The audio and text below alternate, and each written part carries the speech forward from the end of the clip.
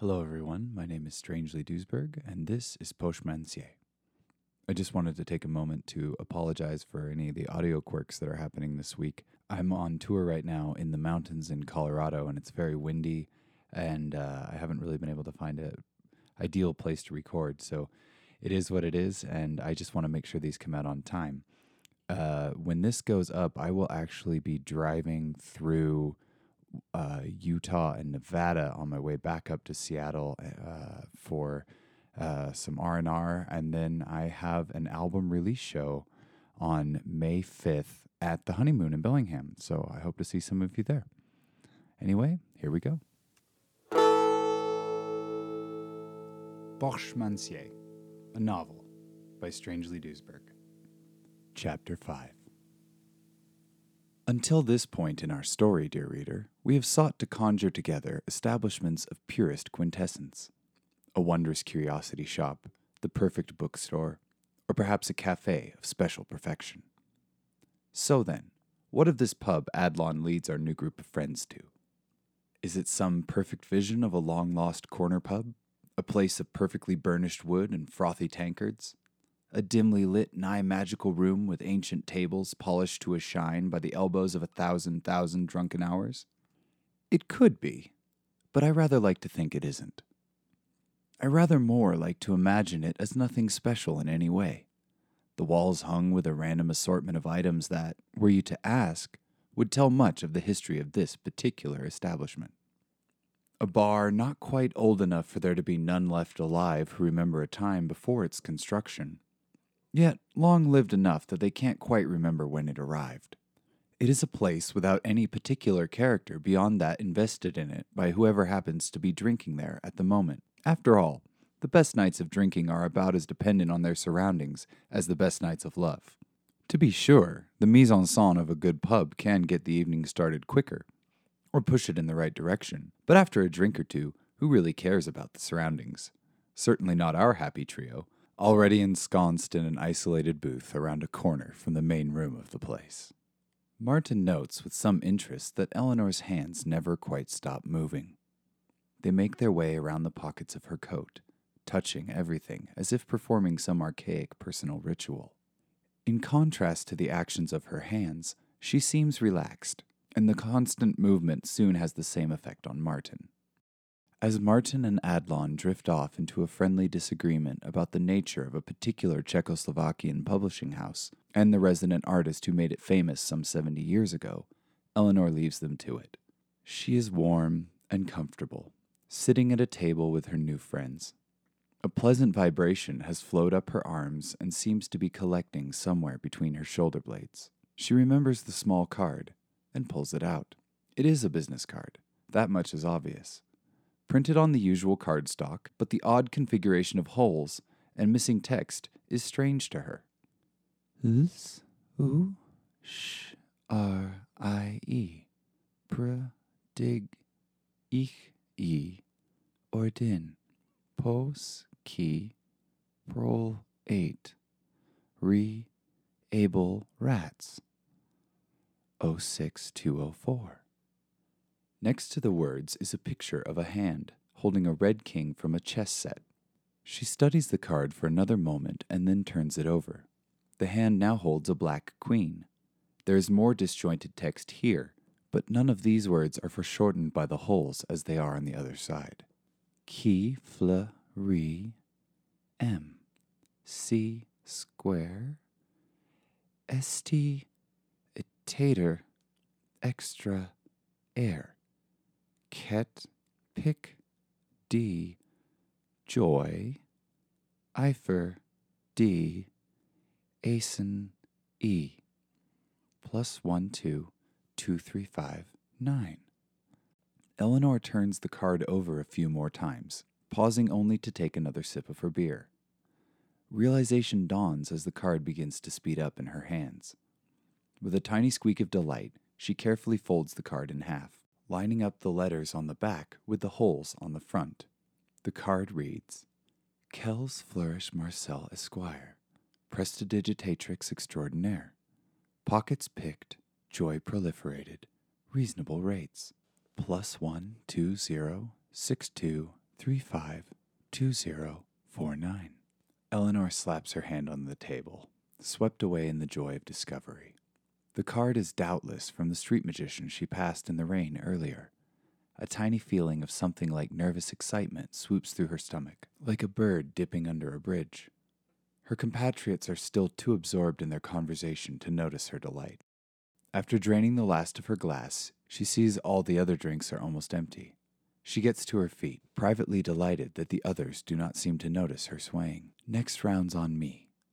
They look up and give vague, happy nods of assent.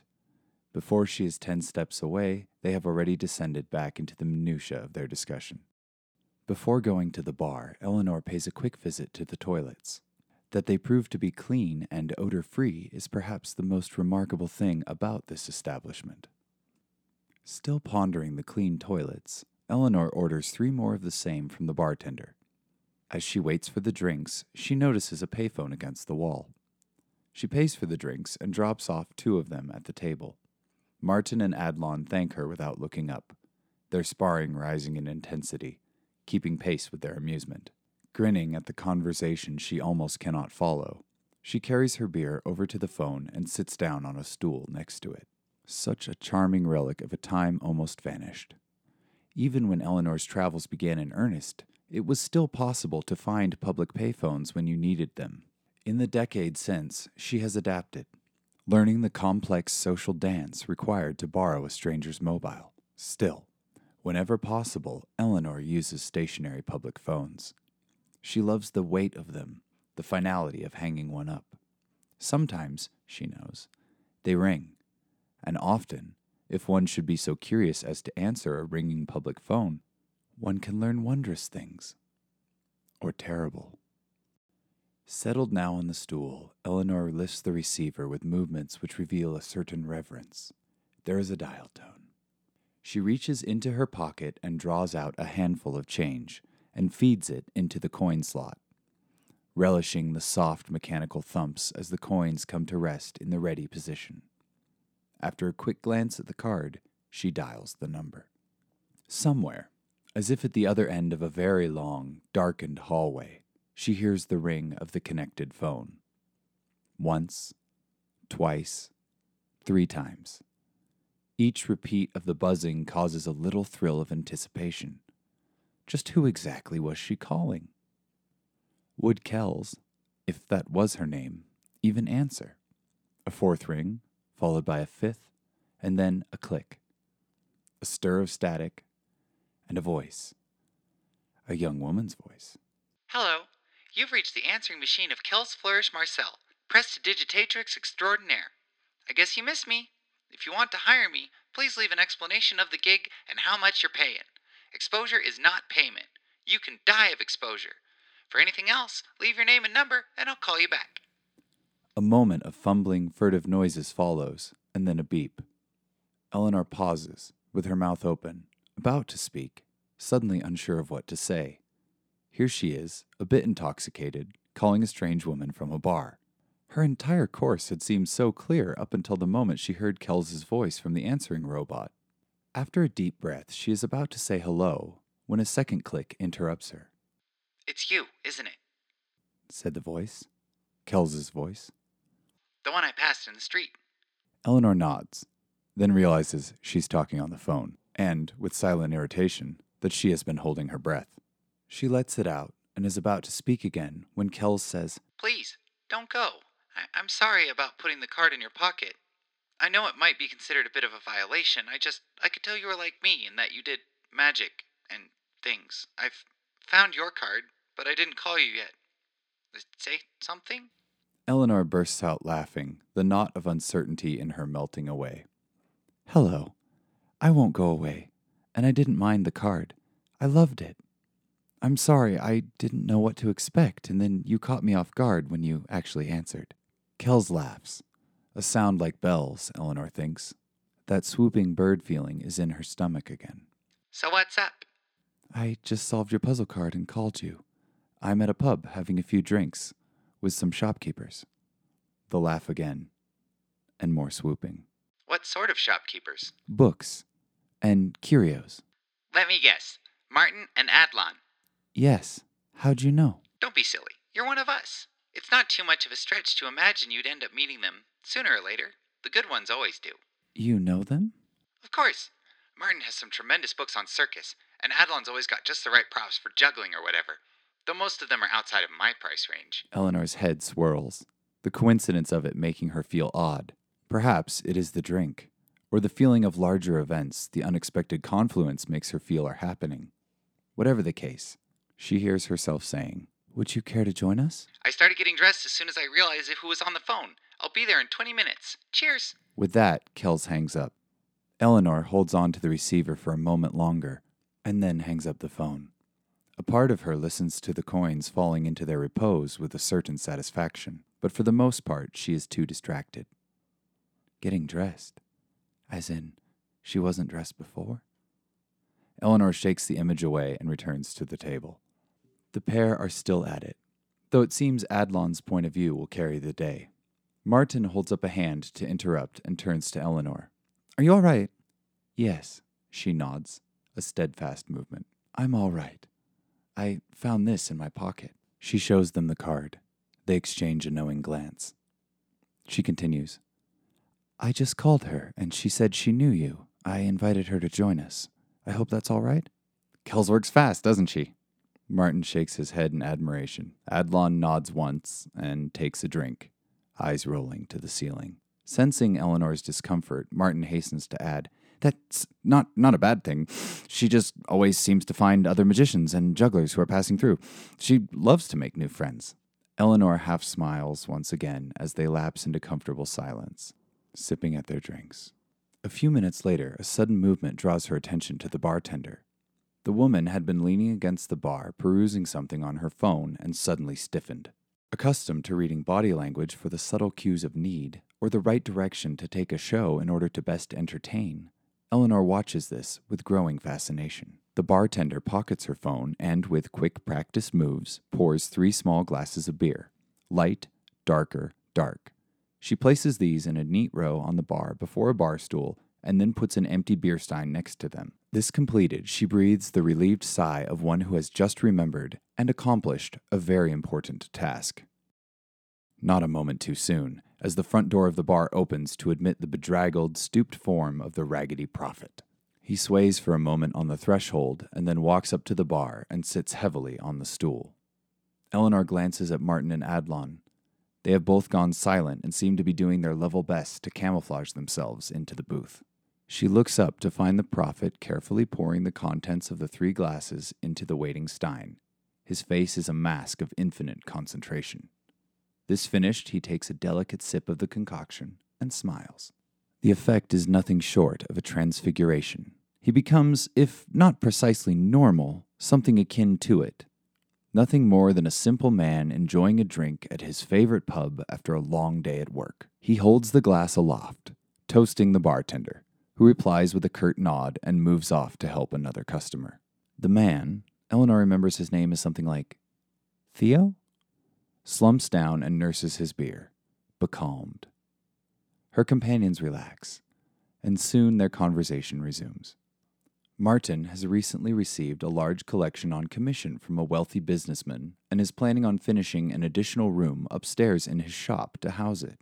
Adlon pulls out the dubiously acquired manifest of a soon-to-arrive tramp freighter from parts unknown. There is little of interest, they decide, except for one crate, marked Egypt, miscellaneous. Excitement rises as they speculate on the contents. Eleanor thinks scarabs. Martin surmises a mummy. Adlon, older and wiser, sagely opines that it contains a few cracked bits of pottery and a couple dusty brass something or others. Eleanor is so absorbed, she doesn't notice when they are joined by a 4th person. The interloper sets down another round for each of them and returns with 2 shots of something clear and foul-smelling and a pint of her own. Kells is about to down the 2nd shot when Eleanor looks up and their eyes meet. Kells lifts the glass in a toast and downs the shot with a wink. "You're all wrong," Kells announces, slamming the empty shot glass on the table. "I'd say any crate marked Egypt, Misk, probably contains the slumbering carcass of a long-dead god, or maybe the Ark of the Covenant." Adlon chuffs with disapproval, and Martin rolls his eyes. but Eleanor finds the speculation charming. The evening proceeds as such always do, slow, meandering into a comfortable place of easy conversation and easier laughter. Adlon soon begs off further rounds and makes an unsteady exit, hailing a cab in a voice so stentorian it defies belief that it comes from the same person. Gone is the slow and measured, almost gasping pace. Eleanor is amazed a megaphone is not involved. Martin at one point seems about to retire as well, but Kells will hear none of it, insisting that he accompany them to hers for a home-cooked meal and more conversation. As they rise, Theo catches Martin's eye from the bar and nods in his direction, the gesture almost apologetic. Martin replies with a barely perceptible shrug and a nod of his own. Eleanor is surprised to find that when she goes to settle up her portion of the tab, that it has already been taken care of. Kells and Martin make similar discoveries, leading all three of them to wonder if the others have foot the entire bill. And so it is that a slightly different trio exits the bar. Eleanor and Kells walking arm in arm, and Martin striding along behind them holding Eleanor's umbrella. They have tried to get him to share the shelter, but he insists he is quite all right in his tweed jacket and wool hat. Secretly, he enjoys playing the laconic butler type to the hilt, and this moment is no exception. To his chagrin, nobody sees his performance, save for the mangy alley cat, which often stalks by the bookshop on secret business of its own.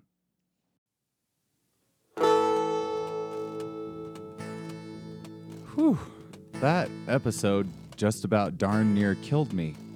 Doing all the different character voices and everything while also being at about 6,000 feet of elevation really takes a toll on the old diaphragm and lungs, but I made it, and I hope you folks enjoy this episode.